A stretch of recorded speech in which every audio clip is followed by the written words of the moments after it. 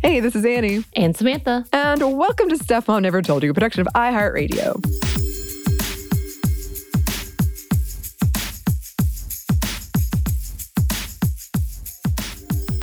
So, quick trigger warning for this one. We are going to be talking about some violence, some trauma, some sexual assaults and sexual violence issues. We're not going to go too deeply in them, but they are kind of part of the plots of the movies we're talking about today. So if that is not something that you're in a good space for or want to hear right now, totally get you. And come back later or, don't if it's just never going to be your thing. That's totally cool. So yes, in our ongoing tradition of choosing unconventional holiday movies in December for our Feminist Movie Fridays, we're doing a double feature on Black Christmas, which I actually didn't know there was another There's version. A third one. Yeah. We could have done a triple feature. I don't know if we could have handled it. I don't think I would have been ready for that. No, but I had no idea there was another one out there. So we're doing the original and then 2019 one. So the original one and the newest one. Right. The one in the middle we're skipping. I gave a little bit of a synopsis in my run through. Perfect. I read about it because people were comparing kind of the differences in the way they handle some of these issues in all three of them. So I did read about it a little bit. So we'll talk about it. I saw the original Black Christmas when I was in college, I think, and I found it highly disturbing. I still found it pretty disturbing on rewatch. It wasn't as disturbing, but I think this time I knew more of what I was going to get into. Right. Whereas the first time, I don't think I expected a lot of what happened in that movie. Yeah. First time for me for both of those. I've never watched either one. I don't think I was aware of it until a year or two ago. And we had a listener who was like, you should watch Black Christmas, the newer version, especially when we were talking about all of the travesties that were happening under the last administration, including Kavanaugh and all of that, which is fitting for the first movie as well as the second movie, but I found that interesting. It was a suggestion. We were like, okay, let's do it. Let's do it. It's out on HBO Max, the newest version. The other version is on Peacock, if that so interests you. Neither of them are sponsors currently. No, none of them, but if you're trying to find this movie. Yes. For me, I don't know what it is. I don't know if it's because I'm just agitated and it's that time of year or what. But I'm like, at some points, and I've gotten to this in several movies and like thriller situations or moments of like, oh, don't go in there, you're going to die. I'm like, yeah, you deserve to die. I definitely had a couple of moments with them. I'm like, yeah, you deserve to die. That's on you. I have no sympathy apparently. But yes, the first one was definitely a lot more disturbing to me than the second one and a little more cohesive. But we'll talk about that later. Yeah, this was my first time watching the second one, and I'm actually glad I always do this. I research it before I watch it. I'm actually glad I did this for that one, although, all right, spoiler alert, I guess, if you want to see that one, you haven't seen it. Spoiler alert, we are going to be talking about it. We're going to talk about the whole thing. Yeah. I did a lot of reading before I watched the new one. So I knew what it was all about, which I actually think was great. But I somehow, either I misread something or somebody was being satirical and I misinterpreted it, or they were incorrect. But they said hardly anyone died in the new one. So what? Yes. So I was watching it like, oh, this is kind of nice to know like everyone's going to be fine. And then everyone very much was not fine. And it kept happening to the point I was like, wait. Like immediately, the beginning scene is a death. I know. The whole movie, I was just getting more and more confused and thinking maybe it's all, what is this? I have been lied to. You had been lied to. Yes. It was an interesting viewing experience for sure. Okay, but let's start with the old one. The original Black Christmas is a 1974 Canadian slasher movie produced and directed by Bob Clark of A Christmas Story and written by A. Roy Moore. Clark wanted to portray smarter young adults compared to what was often the norm in U.S. horror movies, saying, quote, college students, even in 1974, are astute people. They're not fools. It's not all bikinis, beach blankets, and bingo. Which basically made me laugh, because he's also the director of Porky's, which is exactly that stereotype he's talking about. I did not know that. Okay. Yes. So upon rewatching this movie, I found it to be like the most 70s. It was originally called Silent Night, Evil Night in the US to avoid concerns that it was a blaxploitation film. It stars Margot Kidder, Olivia Hussey, who allegedly accepted the role because of a psychic, Andrea Martin, Lynn Griffin, Marion Waldman, Keir Dullea, and John Saxon. It is loosely based on the urban legend of the babysitter and the man upstairs. You know, the call is coming from inside the house, that thing.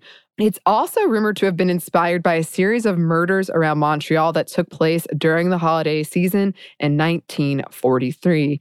And unfortunately, the television premiere in 1978 was marred by a double murder at a Florida sorority house. Yeah, so apparently, the 1978 murders they're talking about is the Bundy murders that happened, which is a fairly big case because there was actually survivors in that case. But also, just for those who don't know, Margot Kidder is Lois in the Superman and all of the probably the more successful of Supermans with Christopher Reeves. And Andrea Martin is the aunt from My Big Fat Greek Wedding. I love her. Love her. And seeing her in this role, I was like, what?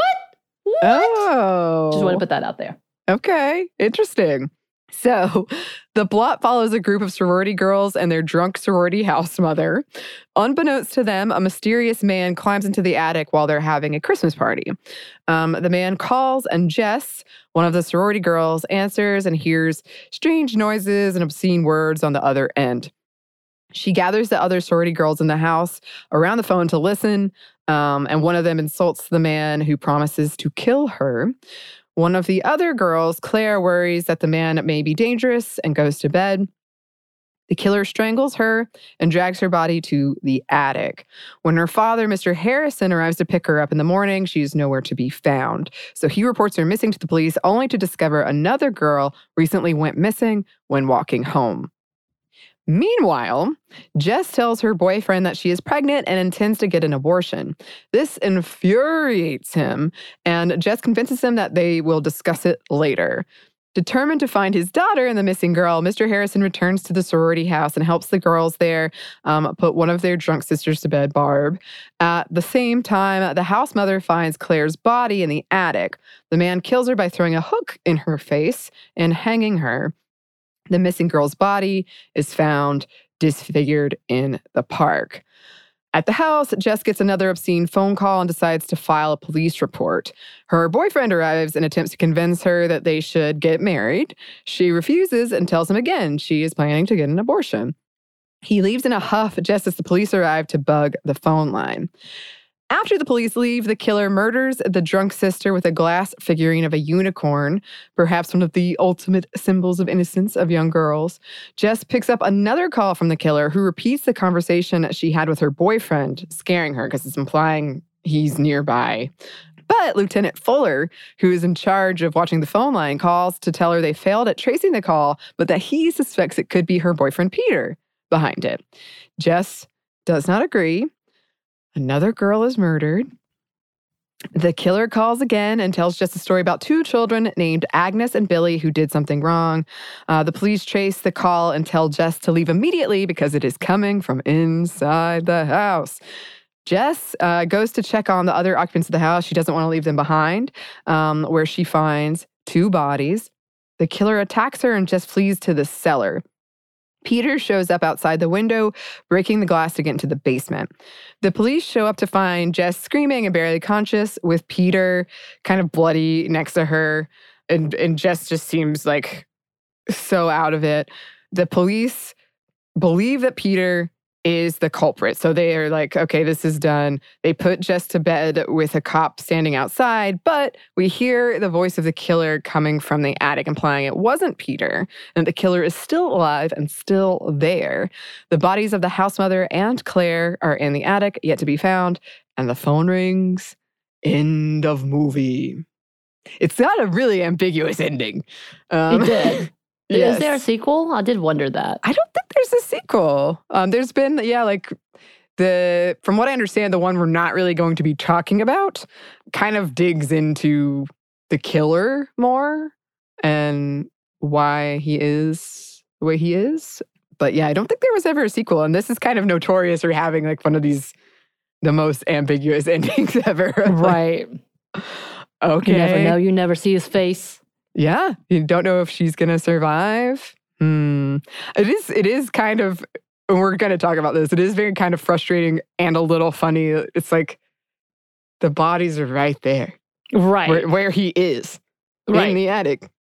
The police clearly have not done a good job searching this house. They do not. Yeah, this is the massive amount of like, no one's seen this body. No one's going to check on it. No one's going to do a search of the house. No? Oh, cool. Especially after she found 2 bodies in there, I would think. You would be like, I wonder if the other bodies are also in here. Right. Although one of them, they don't know is dead. The house mother. That's true. That's true. Because she was like leaving for a trip. Right. Right. They all assume she'd already left. Yes. That is true.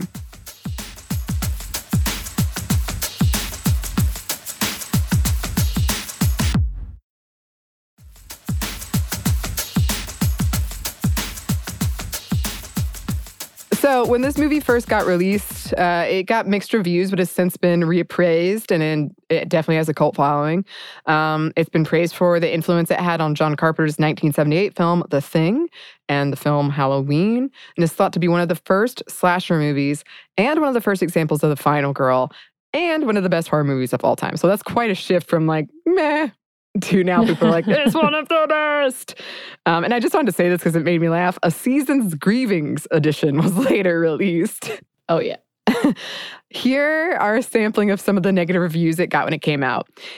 It is notable only for indicating the kind of junk roles that talented actresses are forced to play in the movies. And that's from the Chicago Tribune. And, quote, before it maddeningly overreaches in a gratuitously evasive ending, Black Christmas, opening today at selected theaters, is a smart, stylish, Canadian-made little horror picture that is completely diverting. It may well be that its makers simply couldn't figure out how to end it. And that's from the Los Angeles Times. But yeah, people were frustrated with the ending. They were like, but wait. However, it has, yes, spawned some remakes since then. Yeah, so we decided to compare it to the 2019 version of Black Christmas, which is a bit of an on-the-nose take about woke culture, but there was a previous remake that was made in 2007, which Bob Clark did executive produce, and it followed along the theory of the killers being Agnes and Billy, who was abused by their mother. But again, yes, for the 2019 movie, we have a different take with a bit more supernatural element to it. And yeah, the 2007 is loosely also based on the original. That's what they say. So they took the whole story and made it their own. But it did have some horrifying abuse segues. Yeah. The 2019 movie was cast and planned soon after Blumhouse Productions founder made this comment, there are not a lot of female directors, period, even less who are inclined to do horror. So this was his idea of like, this was his answer to why he doesn't have a lot of female directors as a part of his company or that is a part of any of the movie making. And of course, that got a lot of backlash. And so soon after, he decided to go to this route, which, by the way, again, is a real on-the-nose cautionary tale, I guess, or like kind of a revenge movie for all of the sexism that exists, but we'll talk about that in a minute. So when you look at the list of big honchos, though, in the movie credits, it's still very male-driven. Very. Like, I was waiting for any other female names. There weren't many. So, okay. So the film was directed by Sophia Takal, and it was written by Takal and April Wolf. And they took this movie in a new script and brought on a new set of sorority sisters from MKE. Mu Kappa Epsilon, I believe, is a made-up sorority. And we have Riley Stone, played by Imogen Poots, Chris, played by Elise Shannon, Marty, played by Lily Donahue, Jessie, played by Brittany O'Grady, Helena, played by Madeline Adams, and Fran, played by Natalie Morris. Now, we're really going to be more so concentrating on Riley and Chris, so don't get too caught up in all of this because the rest die. Spoiler alert. Yeah, sure do. Despite what I read. Just in case you needed to know. So we begin the movie with the opening scene following a young sorority girl getting ready to go home during Christmas break, but we have that eerie moment of watching her being followed by a man who seems a bit too close. At the same time, she's receiving messages from a profile of the founder of Hawthorne College, Calvin Hawthorne, which is where they're at, who we quickly realize, as it begins with a quote from him, is a sexist jerk. And much like many other horror movies, after an intense cat and mouse chase scene, she's immediately murdered by a hooded masked figure with an icicle. Yeah. That's always been a thing. I'm like, there you go. The murder weapon's gone. Uh-huh. A few years later, we see the main ladies of the movie, but there is a nice camaraderie among the women preparing for the holiday festivities and just overall friendship. And just how I kind of talked about in the game that I really love, there's this, like, you can tell women wrote this in the fact that they're like, we actually like our female friends. I don't know where this narrative came from that we're all competing with each other. So it was really nice to see, because immediately when you think of sorority culture, kind of like the old version of Black Christmas, they had two women having an argument with each other and not liking each other's lifestyles, essentially. But you don't really have that in this one. So that's kind of nice to see. But there is a dark cloud that seems to be looming over Riley, who we know has lost both her parents and doesn't want to participate in the yearly holiday singing, which she did the year before and apparently was really good at it. We move on to see them in class, where we see Carrie Elwes, Princess Bride fame. Yes, I had a huge crush on him. Playing Professor Gelson, who seems to be heavily implying that women could not be uplifted without first having men being uplifted. And if men were to fall from their power structure, it would only make the whole system fail and destroy everything. There is a bit of an intense back and forth where Riley is singled out, and we find out that there's a petition against Professor Gelson for his misogynistic and sexist teaching and overall attitudes towards his students, led by her sorority sister and friend, Chris. Yes, the other one that survives. Spoiler alert. So the night is the night of the big event before Christmas break, and the fraternity hosting the event is riddled with toxic fraternity traits, including rape and overall disgusting behaviors. Riley prevents a sexual assault from happening to a sister, in which we hear the dude calling them bitches and teases, of course.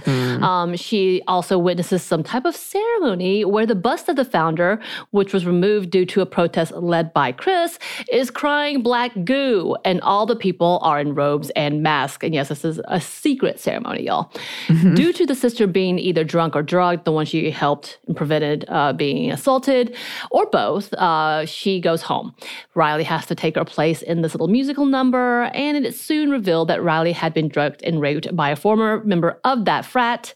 And though she had reported it, they didn't move forward due to not believing her. Of course not. And of course, he is present for that night, though he had already graduated, and he's welcomed back with open arms. And the entire song, which is at the end credit, by the way, if you needed a remastered version, is pretty much talking about that assault and the toxic culture of the frat. Makes them very angry, the frat. And all these things. And she gets her courage and faces off with him during this performance, again, calling out the rape culture and about the incident, and then they run back to the sorority house. And soon after, the girls start disappearing. And even though Riley is concerned, no one seems to believe her. No one. No one, including her own housemates. I'm still baffled by this.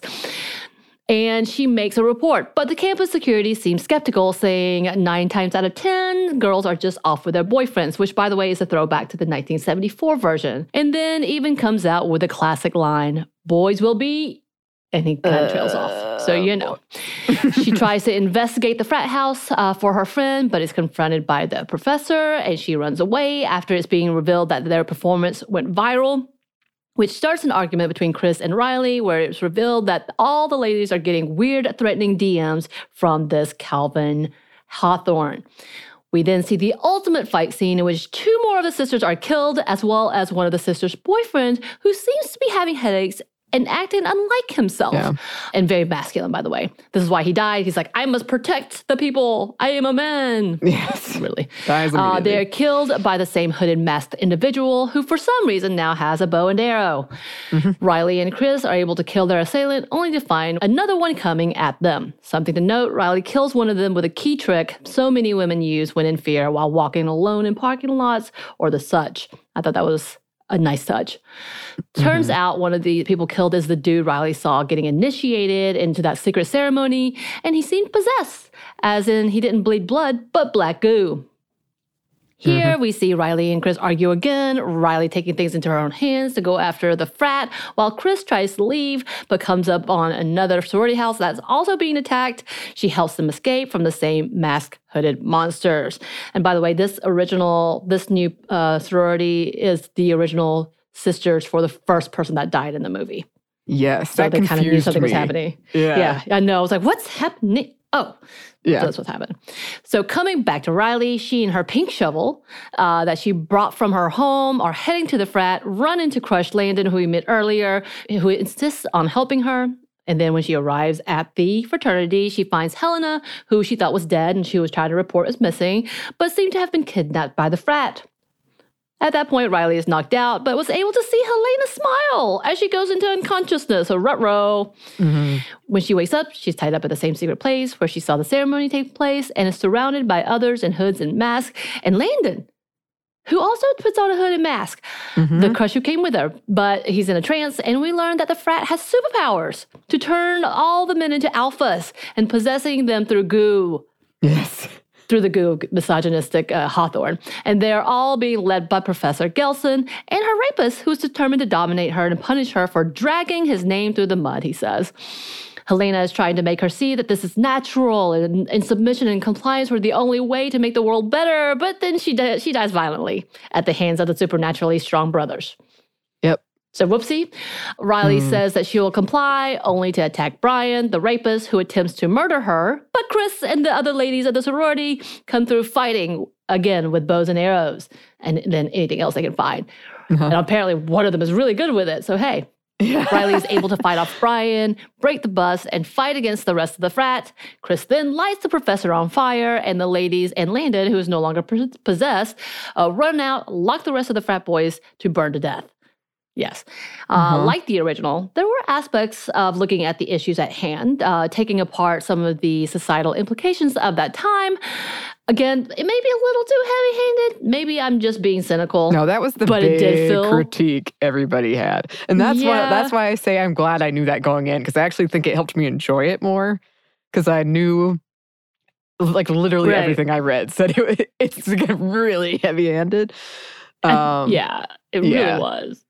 I think the conversation of smashing white supremacy and the misogyny and sexism on campus was a key point throughout the movie and the subject of toxic fraternity culture during a time of the Kavanaugh confirmation, which was in headlines at that point, and very familiar to many who've been in this situation or like around that situation. And we've talked about it, and it's still talked about, like all of that toxicity within specifically those types of fraternities. Now, again, I think there was so much they're trying to pack into a movie like this, and it was hard to get at any point where it didn't feel like it was beating you over the head. And I say this in that they almost villainized Chris, who is one of the few women of color in this movie, and to have her being like the angry person of color seemed so tropish. I was like, wow, y'all couldn't pick any... No, but okay. It seemed very much white feminist take to this person of color. I'm pointing to myself now, but maybe I'm just being too cynical again. However, the majority of critics, as you were saying, they weren't great. They were not. The criticisms were not great. So many reviews were mixed, as the script seemed to have a great idea, but not so great execution. That was one of the thoughts from one reviewer. In part, Takal wanted to keep the rating PG-13 to be more accessible for a younger crowd, but may have lost some of the depth of the movie as it passed through it without too many memorable moments in it. And they did talk about, like, the deaths were so, like, the characters were so underdeveloped that it didn't really affect us when people died, which I will say one of my biggest concern was I didn't want Chris to die, of course not. I also didn't want the cat to die, which, by the way, there's a cat in both this 2019 version and the 1974 version that does push the plot along. That's how 2 of the characters died, essentially, was because of the cat.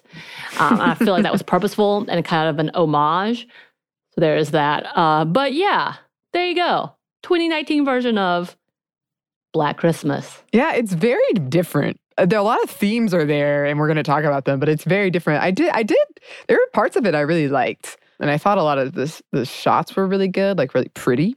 Mm-hmm. But yeah, I also thought, and I think we're going to talk about this, but it kind of, the way they handled the whole sexual assault thing was a little triggering, because there'd be flashbacks, but also just how I don't think it was necessarily healthy how they talked about it and how all of her friends were like, basically, you've got to get over it. You got to face it, get over it. I think that was the other part. It's like the friend Chris, when I say they villainized her because of this, I really feel like that's just what they did with her. And I could get to a point of like, when we talk about social justice warriors and the negativity of like, why aren't you telling your story loudly? You need to advocate. And you're like, that's not how I do it. You don't know my trauma. So we do see that. Yeah. But yet each one of them forces her into a way that like people don't cope the same way. And this didn't happen to you. So this is really irresponsible for you to make that your battleground, that this is your hill when it's not. Right. And I'm like, this is not being good friendships. This is not good. And it felt weird too at the end when she apologizes. Riley, the survivor, is apologizing to her friend for not being stronger. I'm like, wait. That sent the whole different message when you did this. Why did you do this? I thought that too. I thought that was pretty damaging for kind of the arc to be, she had to get the courage and be brave enough to face her assaulter. That's seen as like a positive, like healing is great. Right. But nothing about that was like her choice and her, like, it wasn't a healthy thing that, and plus, there's murder. Right. So. There's murder. There's no therapy. There's nothing other than we need to sign this petition and fight.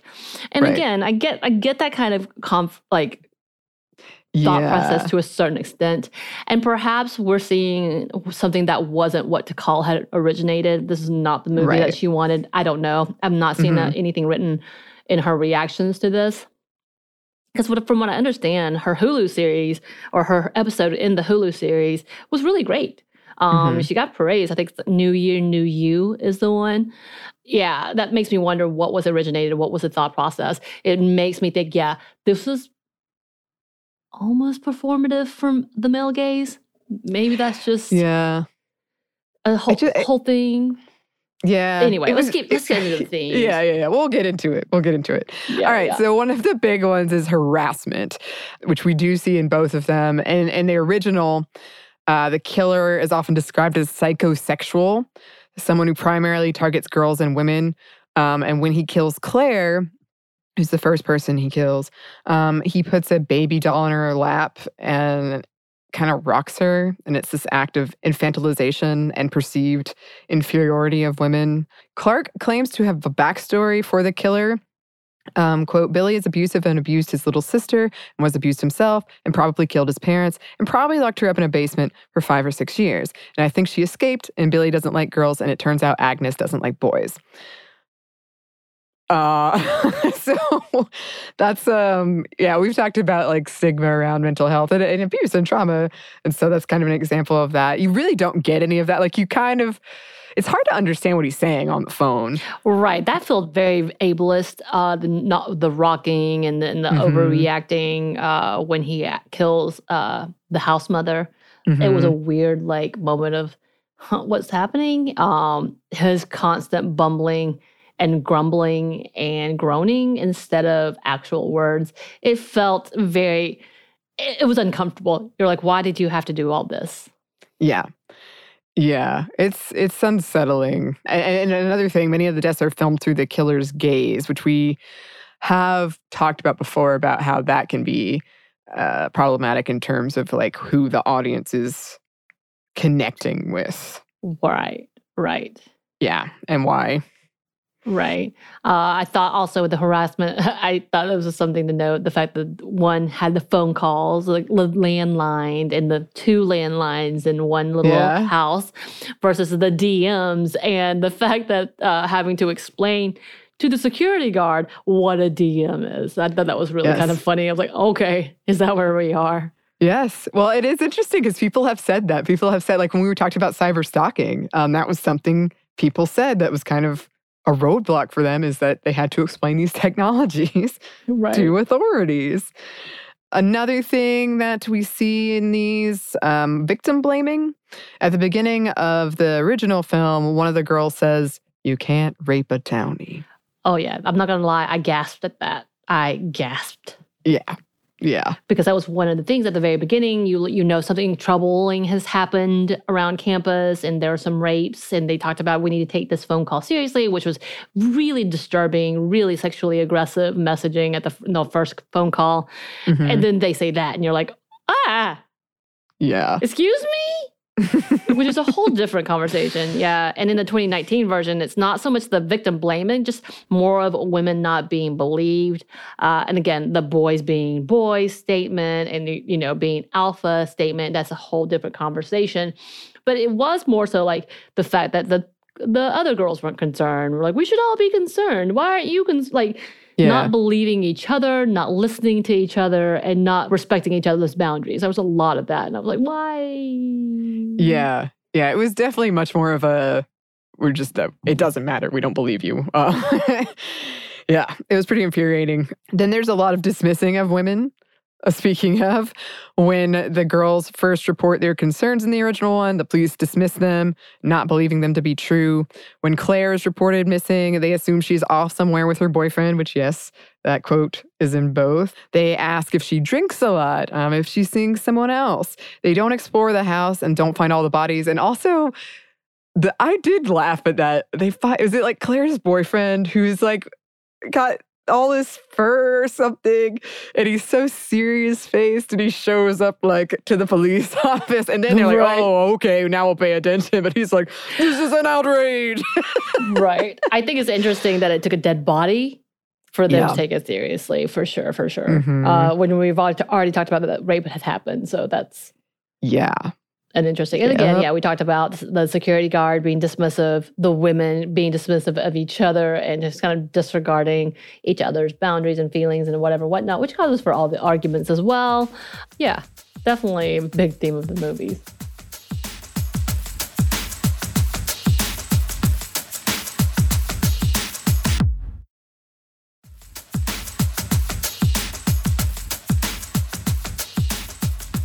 And then I wanted to talk about, because I feel like almost everything I read mentioned this, but Jess in the original version has this sweater. It's just like 2 skeleton hands over her boobs. And somehow I don't even notice it. Oh, like I didn't notice it the first time I watched it, and then I read all this stuff about it. I was like, what? And then when you see it, you can't unsee it. Oh. Yeah. And so a lot of people have interpreted that as like the male gaze, or like this male touch, or this patriarchy dragging her back, like it's just like hands on her at all times, which I thought that was really interesting. It's quite the striking sweater. And then there's Claire. I didn't notice this the first time either, but Claire's posters, she has kind of these, they're not like too sexual, but like sexual posters in her room. And it's sort of like a gasping moment of her dad's like, I didn't send her here for this. But it's interesting because she's the first to die, despite the assumption she's a virgin.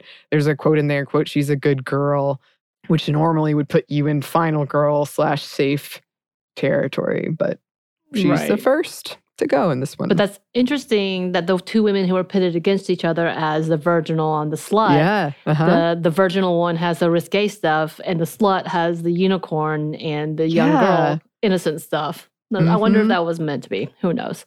Mm-hmm.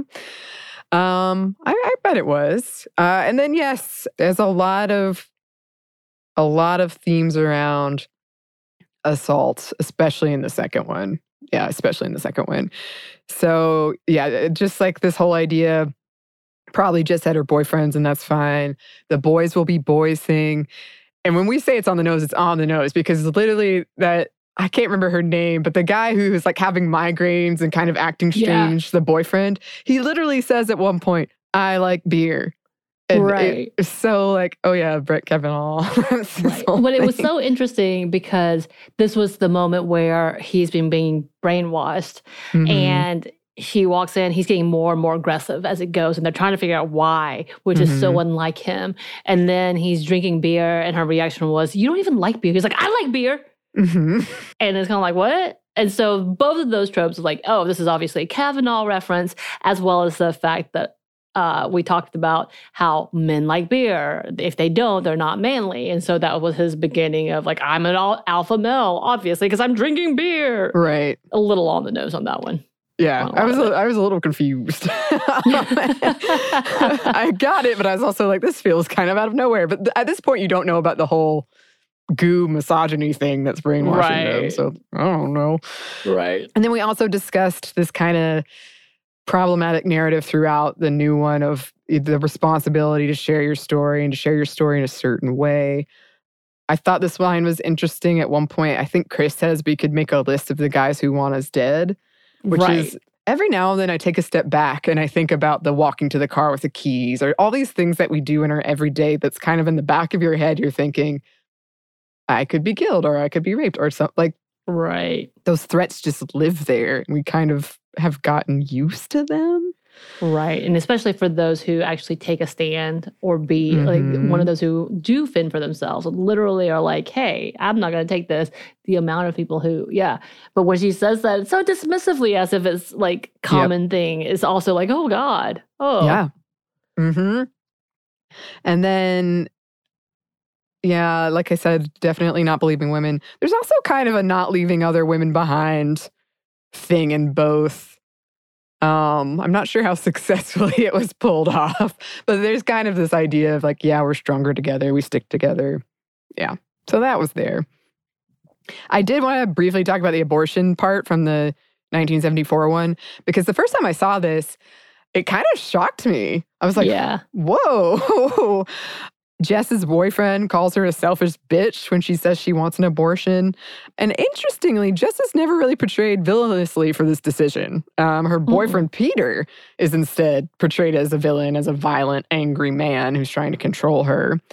Also, interestingly, while Jess is a final girl, she doesn't quite fit this trope because she's very open about her active sex life. The movie was released soon after abortion became legal in both the U.S. and Canada. I found that so interesting. I feel like you don't really see that in a lot of movies. You don't see that as a plot point spoken so normally, especially. Right, exactly. It's not such a big deal for anyone else, and there's no one else who's like, oh my God, that's a baby. Like, it's him who is acting like a child and not understanding the level of responsibility. And then you have her who's just straight to forward, like, hey, no, I can't do this. I don't love you like that. Yeah. It is interesting because especially when we talk about the waves of feminism and how it came through, they were so much more accepting. Sminty has talked about it before, about the fact that it wasn't that big and it wasn't this huge morality thing until later on, much, later in history than you would expect. And I think this might have hit that time, weirdly enough. Yeah, and so for us, it feels, or at least, it felt weird to me. I'm like, wow, they're just talking about it, and it's not like the main plot point, but it's a plot point, and it's like, she's not bad. She's not being painted in a negative light for it. And it's not some huge, like, drama. It's just her kind of being annoyed with this guy and being very matter-of-fact. Essentially. And maybe he's a killer. Who knows? And maybe he's a killer. But either way, you're not meant to sympathize with him. No. And then I watched both of these back to back, which was interesting because I kind of, there's like this idea of this nameless, faceless killer. And it kind of feels like in both of them that could represent these ideas we're talking about of like misogyny and patriarchy. Of like at the end of the old one, they probably didn't get the guy. It's going to continue. And of course, in the newer one, misogyny being like this goo, this kind of thing that people are just absorbing. Yeah, it was interesting also. Like, I remember, I think it was in the second one where there was a part where I was like, so are they kind of saying not all men equals all men? Right. I mean, the 2019 version literally has the argument of the not all men because Marty, the boyfriend who was like, I like beer, starts screaming at her about, you lump us all in, we can't win, and you're telling us we're all the bad guys. And she was just like, what is happening with you? But essentially, he is being that voice of saying that feminism has caused the villainization of all men. And this is your fault. But then he became I thought that was interesting. All men. They did, because that's what they wanted to do. So, I mean, a little less on the nose on that one. And like, see, we told you, essentially. Yeah. But a part of that, too, is that the newer one was definitely big on, like, all of this news stories around sexual assault on college campuses and Me Too and frat culture. Right. Again, a big theme is the heavy hitting of woke culture. And I don't think they ever say woke in that. I don't think that term had been so big at that point in time. But it is. It's definitely in there. And then the not necessarily a critique, but again, heavy-handed themes where there was no way. It was being said every few minutes about white supremacy, the patriarchy. And again, sounds like some of our conversations sometimes, Annie. Yeah. I mean, we definitely do live in that world. So not so outside of the realms of it, but for a horror movie, it's kind of like, what? Oh, okay. But again, it's also portrayed by the one who could be seen and disliked because she was too forceful. And I say this in that it seemed like it was a stereotypical casting in what they were doing and how they were representing it and putting it all on one woman, which seemed weird. I'm like, that's not how that sits. Okay, cool. Again, the constant need to fight, quote unquote, whether it's through a petition, a song, or literally with knives and bows and arrows. So like that is definitely a heavy-handed theme. At one point, one of the critiques about this movie stated that they felt like they were trying to do a Get Out, meaning they wanted to do a very on-topical type of movie, but just kind of was so overboard that it didn't balance. And I could see that. I could see that. Riley as the final girl, but here we actually have two in the two different manners, except one is singled out as a victim, out for revenge, and the other is a social justice warrior who runs, but comes back to save her friend after she finds backup, essentially. Like she finds her crew of people who are ready to fight as well. So I thought that was interesting. But yeah, there was a lot to this movie that I'm like, I see where you're going. Yeah. I think if you had 4 hours long, could really like build some character and depth in these characters, rather, it would have gone a lot further. But they were trying to make it a slasher horror movie of what it was originally with all the social commentary and not just one or two things, but so much. And granted, 2019, 2016, 2020, 2021... every month probably could be a 2-hour movie. Let's just be real. Any of those years, each month could be a movie in itself. So I get like there was a lot to try to cram in there, especially when we want to talk about, it's kind of like one of my episodes when I'm like, here, I'm going to talk about this one thing. And then I've trailed off into 10 other subjects. Right. That could be in its own. Yeah, episode. We do that a lot. So I get it. But yeah, it's definitely one of those like, yes, I understand this. Yes. And maybe also, Annie, on this note, with you and I as both being women who've experienced sexual trauma, myself as being a person of color, this is like, yeah, I already know. So maybe that's why it felt so on the nose, because for us, this is, the truth of it. And there's nothing different for us. Yeah. I mean, that's a good point. It's one of those weird things where like seeing something like that, if it's done well, is nice. Even if it's like, oh, I can tell women have done this. I just remember so clearly that moment in Birds of Prey where they asked about the hairband or something. And I'm like, yes. Right. Yes. Right. So it's like, I'm glad to see those things acknowledged, especially when we know, who wrote it and are people who have experienced it. But yeah, you're right. Maybe because maybe other people watched it and were like, what? I've definitely had those conversations with male friends in my life where I'm like, oh yeah, the keys, Right. and they don't know. And I think for me, it just felt like too much was trying to be done, but also, and this also could be very much because we're in this realm, but the whole sexual assault thing, I was like, this was not handled well. No. It just wasn't handled well. And it felt, to me, as someone who's experienced it, and I don't want to say anything about anybody on that because I don't know, but for me, as someone who's experienced it, I was like, this just feels incorrect. It doesn't feel like a healthy way of showing this. But I think the other part to that was when we see the original Helena, who's getting assaulted, and she's trying to prevent this. And then she comes back to the group and just literally says, she's just drunk. It's kind of like, are we not going to talk about whether or not she might have been drugged? Which y'all have already said they do. Yeah. And they were so dismissive and point her as if she was like, Helena, of course, and not seeing an issue with this moment. As the victim herself, the survivor herself, Riley, she is triggered. So she notices it and she's triggered. They show it a little bit. But then the dismissiveness of it is like, this is a weird glazing over of a really volatile, traumatic moment. I don't understand. Yeah. So there were just some things like that. We didn't even really get to talk about in that whole betrayal of... Yeah, we didn't. And I feel like I get it too, but here's this other part of like, okay, we gotta have the we're not gonna say all women either, but here's this one woman who wants to be subjugated to I'm like, wait, what? Yeah. That part kind of threw me that I was like, I guess she's being possessed, but it just feels, it doesn't fit. I don't think she was possessed. I thought she was, because it doesn't fit with her character at all. I thought, I was like, okay. She came back and was like, thank you so much for my pen, the hair comb. And then it comes back, she's like, don't you see? They gave me a choice and they can give you a choice. And if we give in, we'll be okay because they're going to take over the world anyway. But this feels right. Doesn't this feel right? I don't think she was possessed. I don't think she was supposed to be. Well, what is that called? There's a name for that when you think you get a choice, but there's no choice, but the power of tricking people into thinking there's a choice. Right. Then we're getting into way too deep of topics for this. So many things, y'all.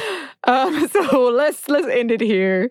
We hope that you enjoyed this. I think they were both worth watching, to be honest. But yeah, it's some interesting things, problematic things, as is in most things we talk about. True. Yes, and always keep those suggestions coming. What should we watch next?